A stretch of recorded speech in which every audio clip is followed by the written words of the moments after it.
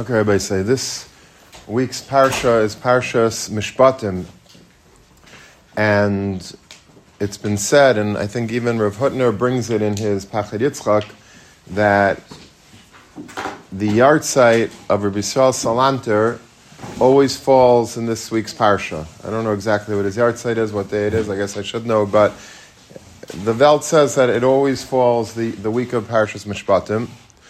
And the reason for that is because Rabbi Yisrael Salanter, if you know anything about him, and we'll learn a little bit about him tonight through the eyes of Elyah Lopian, he specialized and he focused and he basically made it his life's mission to perfect Bein Adam L'Chaverei. That's what Rabbi Yisrael Salanter is all about. That's what Musar is all about, to be able to create a more holistic society, a wholesome person, a person who cares about other people.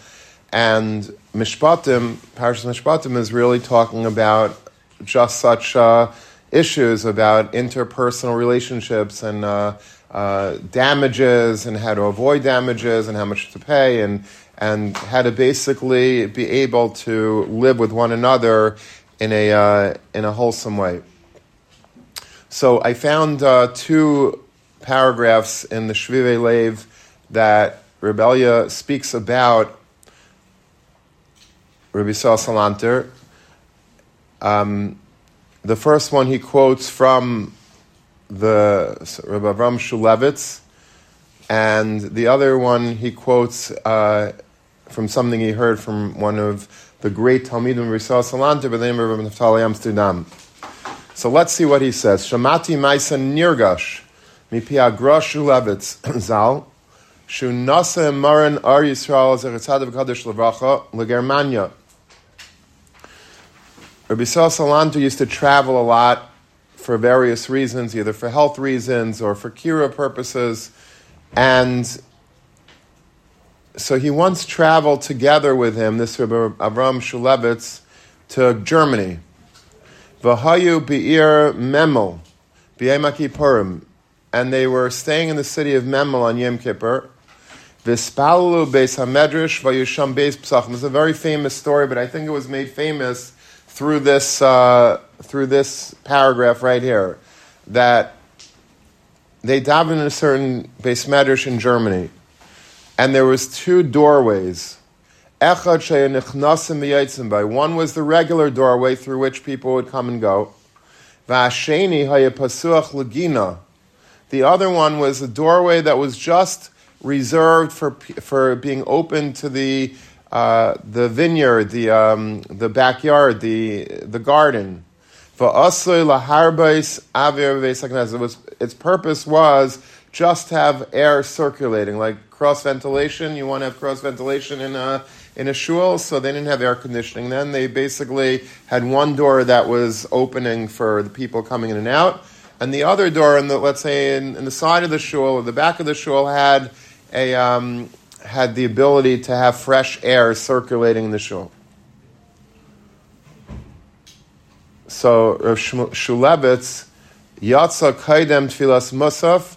He had to go out during Tfilas Musaf, before Tfilas Musaf. When he came back in, people were already davening Shemon Esrei. So what did he do?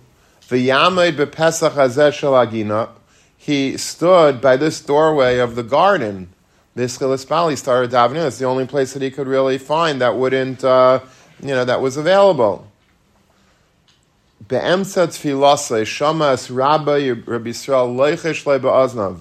In the middle of the Shemon Esrei, on Yom Kippur, all of a sudden, Rabbi Avram, I think his name is Rabbi Avram, I might be wrong, but Shulevitz heard his Rebbe, Rabbi Yisrael Salanter, whispering in his ear.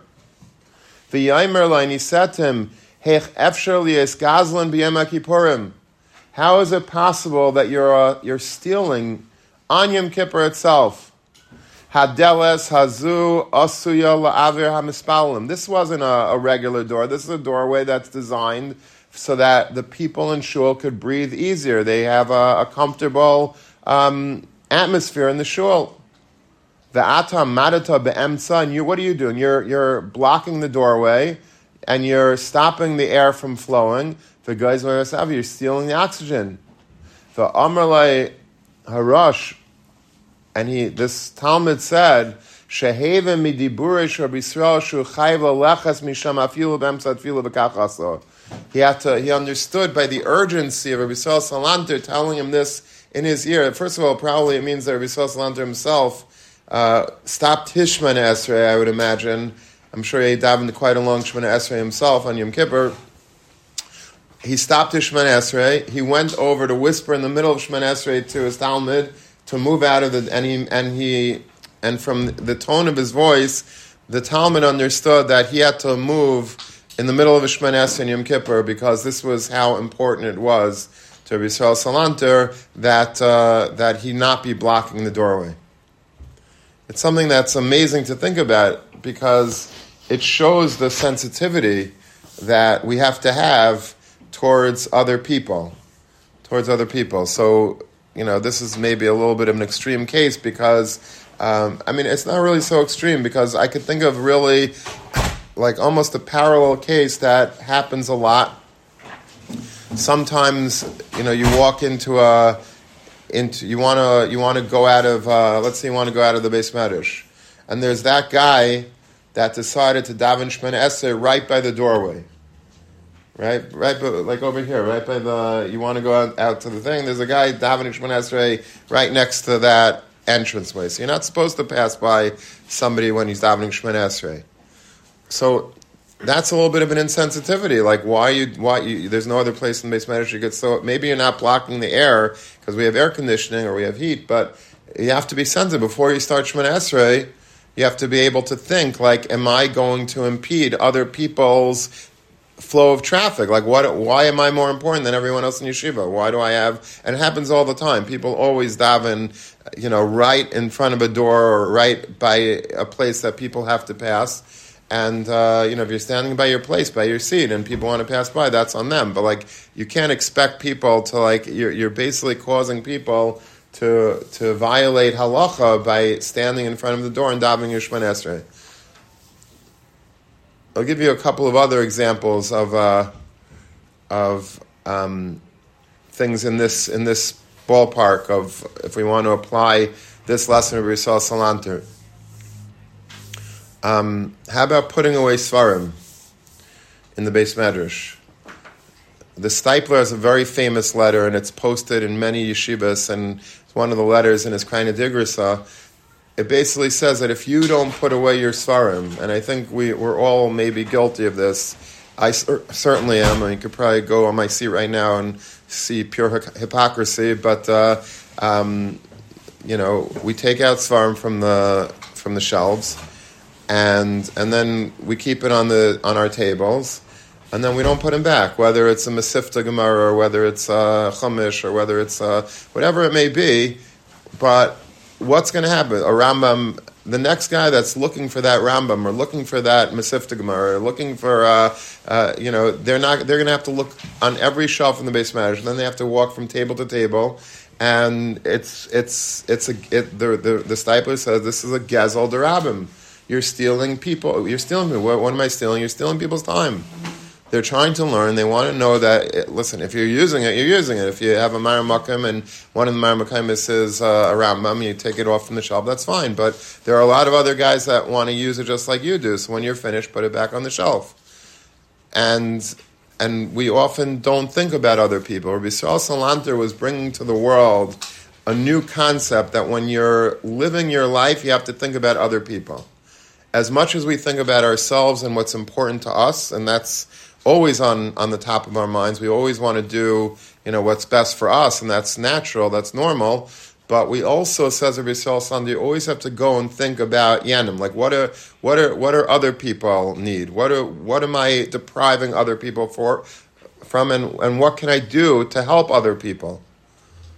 There's one of these legends about Rabbi Yisrael Salanter that on Erev Yom Kippur, speaking about Yom Kippur, the Yisrael Salanter, he used to walk through the streets of his city, and he'd have a hammer in his hand. And he wasn't a carpenter, Yisrael Salanter, so what was he doing with a hammer? So they followed him, and he'd go into the Ezras Nashim of the shuls in the city, And whenever, the old-fashioned benches that they had, like, it was basically put together with, one block of wood and then on legs, and you'd hammer it in. So what happens to those nails as the bench gives way and as it's used? So then the nail head starts sticking up. When the nail head starts sticking up, the women on Yom Kippur, this is all Rabbi Salanter explained, they're going to come in their finery, in their dresses, and then they're going to get up to daven Shemona Esrei or move to another place, and the nail head is going to catch their dress. Their dress is going to tear. They're going to not be able to concentrate on davening because they're so worried now about whether they ruined their dress or not, and how much it's going to cost to fix, and if they can fix it. So Rabbi Salanter didn't want women to go through that, so he went on Erev Yom Kippur when everyone else was busy with their own, going to the mikvah and doing their, whatever, all the avodah of Erev Yom Kippur that I'm sure Rabbi Salanter could have done also. He went and he banged in all of those nail heads in the Ezras Nashim, in the benches of the Ezras Nashim throughout the city that he lived in. Again, what's Rabbi Salanter? Rabbi Salanter is a man, he's an icon, and he represents Parshas Mishpatim. This is his parsha. Ve'ela Mishpatim. Whatever you're doing in life, you always have to be alert to the needs of others and to the potential harm that you may be causing others inadvertently. We're not doing it on purpose. Nobody's trying to harm other people. We're all fine, nice, good people. But it's very often because we don't think enough. We don't bother to take the extra step in our minds and think okay, what happens if I don't put back that sefer? What happens if I stand by that doorway and I daven Shemona Esrei? And what would happen then? Is that a problem? For most of us, it probably wouldn't be a problem. It's not on our radar. But Rabbi Salanter tried to bring to the world, through the Musar movement, the ability to think not just about yourself, but to think about others as well. Let's see another Maisa that he brings from Rabbi Salanter.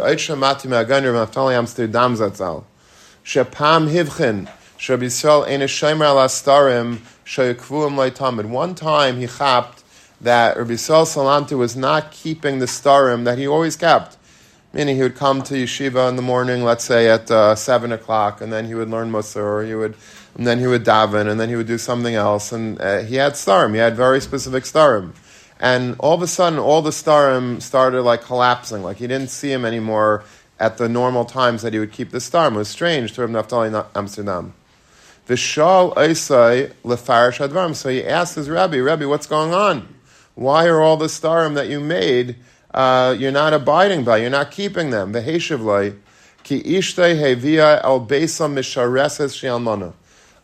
His wife hired for her house a cleaning lady. And this cleaning lady is an almana. She's a Jewish widow. Asher al kain im yakum hashkim ba'bayker kedarkai. If he would wake up early in the morning, as he was accustomed to, if he would wake up, let's say 5:30 in the morning, v'yatzim in abayis, and he would leave the house, tisayir halmana kedei lakum liskar shubes hadals mifnim. So the almana would have to wake up because she would have to go as the maid of the house. She would have to go and lock the door inside from the inside.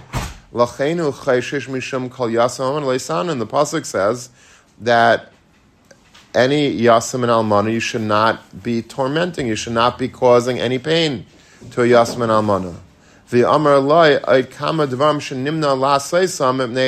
Because of this, there were a lot of other things that Rabbi Salanter wasn't able to anymore do. Maybe he had to come home earlier at night, and he couldn't, whatever. There was a lot of different things that got out of whack because his wife hired this almana. Listen to what Rabbi Salanter says. What are you going to tell me?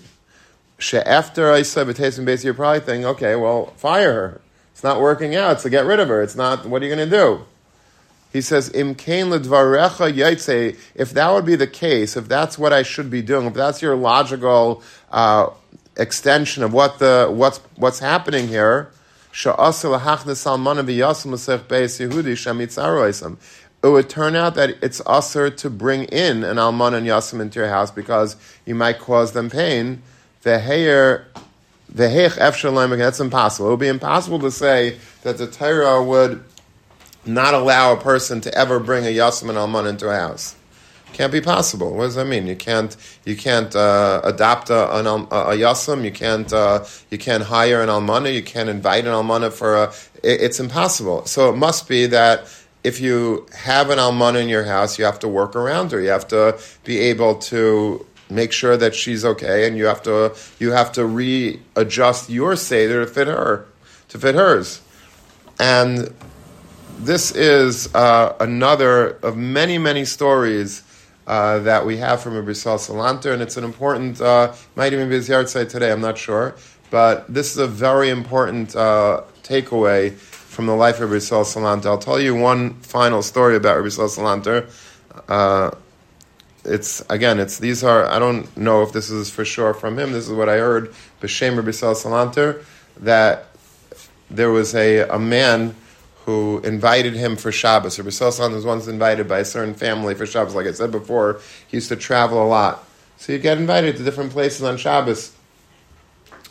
And this person that invited him had a wife and children, and he was sitting by the table Friday night, and they were singing Shalom Aleichem, and everything was going fine until it was time to make Kiddush. And then this husband was obviously not the nicest guy in the world. And he started screaming at his wife, says, "You forgot to cover the chalas. Where's the challah cover? You forgot to cover the chalas." And, the woman was all embarrassed. Nebuch, she had worked a whole day. She was shopping, and she was schlepping, and she was cooking, and she was cleaning, and she was doing everything. Okay, so you be meichel, she forgot the challah cover. It's not unthinkable, right? And he didn't stop. He kept on needling her and the whole.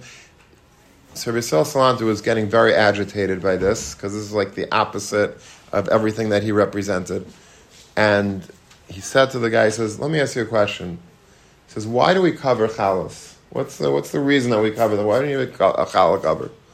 So he says, everybody knows the reason why we cover the chalas is Shlayira pas bushasa, because you really could be making kiddush on chalas, but we make kiddush on yayin. We don't want to embarrass the chalas by passing over it to make kiddush on the wine. We cover the chalas so it doesn't see Shlayira pas bushasa because of busha. So Rabbi Yisrael Salanter says, do you think that the pas really is embarrassed? I didn't know that pas had nerve endings, and they have feelings, they have eyes, they have ears. What does it mean? You know what it means? It means that we're supposed to learn a lesson, that we cover the chalas so that we are sensitive to not cause other people busha. Isn't it ironic, he says, that because of this minhag to cover the chalas, which is only to teach us the lesson, shlayira pas busha, so that we shouldn't embarrass somebody else, that you're using this as a weapon against your wife, to embarrass her. You know how Rabbi Yisrael Salanter, they say, started the Musar movement. The Musar movement was something that was a very big chiddush. He said that every single yeshiva should have a certain amount of time every single day, a seder in yeshiva, to learn Musar. Musar b'espilus, Musar with a lot of excitement, with enthusiasm, with energy. A lot of times, unfortunately, in yeshivas, Musar seder just sort of, it's just dead time. It's like if the people do stay for it, it's not. I remember when I was a bacher, they used to joke that Musar seder today is 15 minutes of silence as Zeich Nishmas Rabbi Yisrael Salanter. That's basically what Musar seder became. But Musar seder should really be rocking. It should be loud and screaming. And I once visited Rav Gifter, Mordechai Gifter, Zeres Tzaddik Livracha. He was in Eretz Yisrael for a grandchild's wedding, I think it was, and I went to visit him. I was in Kol Torah in Bayit Vagan. He was staying in Bayit Vagan, and he was telling me that the way Musar used to be in Europe, the way it used to be in Telz in Europe, he says that they used to make Musar Seder around Shkia time. It wasn't a set time every day. It was whenever Shkia was, around then, that's when Musar Seder was. What's the mila of having Musar Seder by Shkia? Because everybody would have their own Musar Sefer. Let's say you'd have Misal Sisharim, I have a Shari Tshuva, and you would have Archas Sadikim, and we would all be learning Musar. And Musar wasn't designed, by the way, to be learned like a mile a minute. It's not a chap to finish Mesilas Yesharim. You're supposed to savor it. Every single word is supposed to be sung and thought about and processed and absorbed. And so everyone would be sitting by Musar Seder, Shkia time, and there was still light coming in. They didn't have electricity back then. They would light candles, torches or whatever it is, on the sides of the room, lanterns, and that's how they would light up the Beis Medrash. So if you could picture the scene, and Rav Gifter painted it so beautifully, basically, so the first 10, 15, 20 minutes of Mesilas Seder, you would read over again and again and again that line in the Mesilas Yesharim, whatever it is. And then the sun was setting outside the windows, and it was getting darker and darker. So first you just started learning it, and then it got pitch black in the Beis Medrash. And at that point, you knew already the line that you were learning by heart because you went over it so many times. And now it was so dark in the Beis Medrash, you couldn't see anyone else until they didn't turn out the light, turn on the lanterns until after Mesilas Seder was over. So people were screaming on the top of their lungs the line, and they were crying, and totally uninhibited because you didn't have to be embarrassed with it. No one knew who you were, where you were. It was complete darkness, and it went right into you. Like the Musar Mamish entered into your bloodstream. That's how Rabbi Salanter envisioned Musar. It wasn't supposed to be just an intellectual pursuit. It was an emotional, it was everything. It was supposed to really change a person. And why did he start the Musar movement? Listen to the story. There was once a guy who was he was a shoemaker, and he was very, very poor.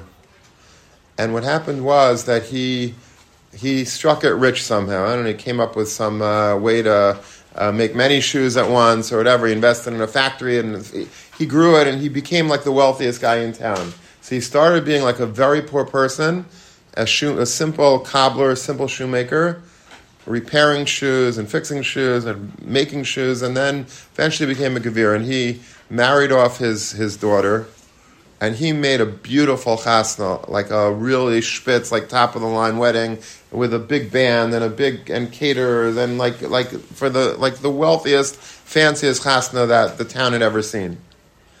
And it was very big for him. He went literally from rags to riches. And his daughter was getting married off. She married a very chashuv guy. As they were walking their daughter down to the chuppah, so one guy, I guess he was a little bit jealous of the success that this simple shoemaker had. He takes off his shoe and he lifts it up, and he says to the father of the bride, he says, "Yossi, my heel is a little worn down. How much does it cost to fix?" And everyone's laughing. And this guy was embarrassed. And, Nebuch, like at the Al Rosh Simchasa, like some idiot had to embarrass him, humiliate him, grab him. And Rousseau Salanter happened to be at that chasna.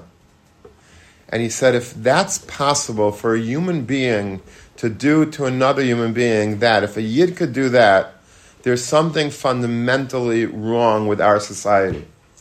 If such an incident could ever happen, that means we need a sea change. We need to completely change the mindset and the heart set of Klal Yisrael. We need to learn Musar. Because if not for Musar, we're finished. We're just behemoths. And that was the reason why Rizal Salanter started his movement, and the movement was very popular. It took off like wildfire. Not to say that every single yeshiva accepted it. Some yeshivas were very against it. They felt that you could get all the Musar just from learning Gemara. But Rizal Salanter felt that you couldn't. And today, the legacy still exists. People are still learning Musar, Baruch Hashem. Every yeshiva in good standing has a Musar Seder, whether or not people come to it or not is another story, but it's important for us to learn Musar, and it's important to just learn about Rabbi Salanter. I'll just end with one more Yisai, just one more point over Yisrael Salanter.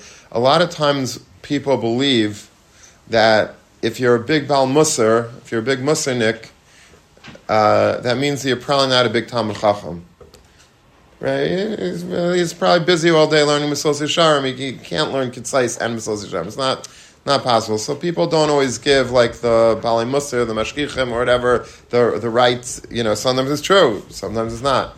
So Rabbi Salanter, just to give you an example of the greatness of Rabbi Salanter in learning, they said that he said about himself, he says that I have the mental capacity of 100 people, of 100 brilliant people. He was brilliant. He says, but I also have the responsibilities of 100 people. Because I have the ability, the intellect of 100 people, that means I also have the achrayus of 100 people. And one time, he was supposed to speak, supposed to give a shir in a certain shul, in a certain community, and he put out the Mar Makaimis on the bulletin board outside, and it was like maybe, 20 different Mar Makaimis, and people that were trying to undermine him because a lot of people were against the Musar movement, like I said before. So they basically, they took down his Mar Makaimis and they put up like the most random Mar Makaimis. They switched it all for like, I don't know, they mamash like made like, and they put Yuma, like just random Mar Makaimis, Rambam, Hilchas Me'ilah, and Rabbi Salanter walks into the shul. He just takes a look at the Mar Makaimis. He immediately chaps that somebody switched it. He looks at the sheet for like a few seconds. He goes up to the stand. There was a packed shul, and a lot of them are waiting like to see what's going to happen. And he waits for a second, and then he starts giving a brilliant shir based on those random Mar Makaimis. He weaves the whole Shas and Paiskim together to give the most brilliant shir.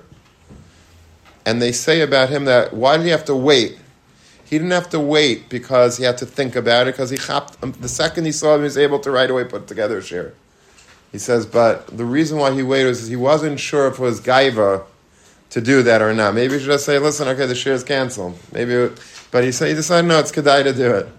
But just to give you an idea of the greatness of Yisrael Salanter, it doesn't have, just because you're a nice person, just because you're working on your midas, does not mean that in any way it affects your lamdus. You could be a big lamdan, and you could also be a tremendous Bal Musar, a tremendous Bal Machshava, a tremendous Bal Midas. And that was the person that Rabbi Salanter saw us all being. He envisioned a Ben Torah that's a masmid, that's a Talmud Chacham, but that it shouldn't in any which way infringe on your ability to care about another person, to be able to be a good husband, a good father, a good chavrusa, a good friend. All of that is together the Adam HaShalom, the great person that Rabbi Salanter was, and that Rabbi Salanter envisioned every Yid to be.